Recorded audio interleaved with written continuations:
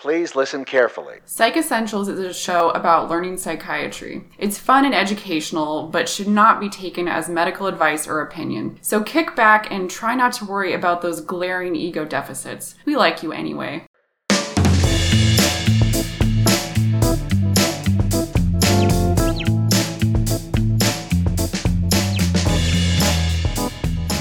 Hey, Lindsay. Hey, James. How's it going? No, I am doing just terrible. Terrible. What? What's going on? Well, You sound so happy, but your words are so sad. I'm really happy that we're doing this podcast, so maybe that's why I sound so happy. But I also feel pretty sad that we haven't yet talked about mood and affect. Perfect. Well, you are in the right place because Yes. that's the theme of our podcast today. We're going to continue our series on the mental status exam. This is episode number 3. Last time we talked about appearance, behavior, and speech. And so next up is mood and affect. Yeah, so let's start with what mood is. Okay. So in the mental status exam, mood is subjective, and it's often what the patient says, so it's included in quotes when you're documenting it. And it's the patient's perception of how they're feeling at that moment that you're asking them. So it can be things like, I'm feeling sad, I'm happy, I'm depressed, I'm angry, so on. So mood is usually like an emotion word. Exactly. It's whatever the person says. Mm-hmm. But then what's affect? Affect is a little bit trickier because it's not based on the patient's words. It's based on how you perceive them to be expressing their emotions. It's like how they're conveying their overall emotional state to you using their facial expressions, using their body language, and using their verbal communication, how they're speaking, what their tone is. All of this goes into their affect. Affect is not what the person says, but rather what you see them looking like. Exactly. Affect is observed by the person who's doing the mental status exam. And it is thought of as more objective as compared to mood, which is exactly what the patient tells you they're feeling. But as you noted when we were first talking earlier in this episode, sometimes those things don't totally jive in terms of what they're telling you their mood is and how they're expressing themselves through their body language and their speech. Mm-hmm. Last time we were talking about the mental status exam as being like as objective as you could make it. The idea that if two different people were collecting the same mental status, you'd kind of end up in a similar place. Mm-hmm. And affect is one of the things that is sort of the objective component, whereas mood is more subjective. How do you be objective in looking at someone's affect? Yeah, there is a systematic way to comment on affect that we typically use in the mental status exam. The first thing that you'll do is you'll need to pick a term that can describe the affect, so like a qualitative term. And there are some common terms that we typically use in psychiatry to describe how someone is emoting, so to speak. To describe someone who generally seems pretty content, happy, we use the word euthymic. There's going to be a few new words here, right?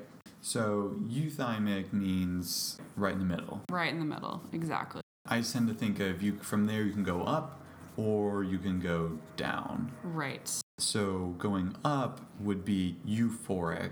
Right. And that's actually kind of a common word, like calling someone euphoric. Like excessively happy. Yeah. The opposite would be going down, and that would be dysphoric. And that would be someone who appears to be pretty sad, pretty depressed. Okay, so you kind of pick where someone's at in the spectrum that ranges from dysphoric to euphoric, with the middle being euthymic. Right. And then there are some other qualitative terms that you could use that are maybe more common: irritable, agitated, things like that. There's not just those three, but those are some typical ones that we use in psychiatry. And when you say that, it gives me an immediate picture of where someone's at on that range. Once you've picked a qualitative term to describe the person's affect, then you comment on the range of the affect. Like, how much affect are they actually expressing to you? There are some new terms here that we can also go through to help you kind of pinpoint what their affect range is. Yeah, let's do it. So the first one is full range. And this is kind of a standard term to describe someone who has some variability in their affect and is more or less like normal, so to speak. You know, if I was to write your mental status exam, James, I would describe you as full range affect. Why, thank you. After full range, anything less than that would be... There's 3 terms that are sort of similar sounding, and they often are used interchangeably, but technically there are some differences in these 3 terms. So the 3 terms are restricted, blunted, and flat. They all kind of sound the same, right? Yeah. They kind of follow like a stepwise series where progressively there's less and less affect shown. So if you start from full range being normal, you go 1 step down to restricted. So there's a like moderately decreased variability in how much affect a person is showing. And then 1 step down from that is blunted, which is severely decreased. And then the very bottom step is flat. And that's when there's no emotional expression conveyed at all. So like you have a person who would be speaking in a monotone voice, using like no facial expression. Kind of a visual person, so I'm going to try to visually describe on this audio medium It's a little bit tricky. I think of. So when I think of the first set of terms, which are like euthymic or being up and down, I think of a wave that's like going horizontally, like above, up and down, where if you were up on this roller coaster, you'd be euphoric, and if you were down on the roller coaster, you'd be dysphoric. And then I think of the range as kind of going on the left-right continuum, where if you're able to sway back and forth, you have a full range. If you're kind of restricted, that implies that you're not fully hitting the highs or the lows. If you're blunted, it's even more so. And if you're flat, you're not really moving from that median line at all. Yeah, that's a nice visual way of thinking about this. Yeah. So that's if people are restricted, but then I've also heard this term labile. So that would be a situation in which the affect is rapidly and abruptly changing from one qualitative term to another. So you would abruptly switch. You'd see someone going from crying and then abruptly change to laughing and then abruptly change to being very angry. And this would all happen in pretty quick succession, like one right after the other. Like you mentioned earlier, it's worthwhile thinking about whether the mood and the affect are the same. Right, right. I think it's pretty important. Yeah, the congruence. Exactly, exactly.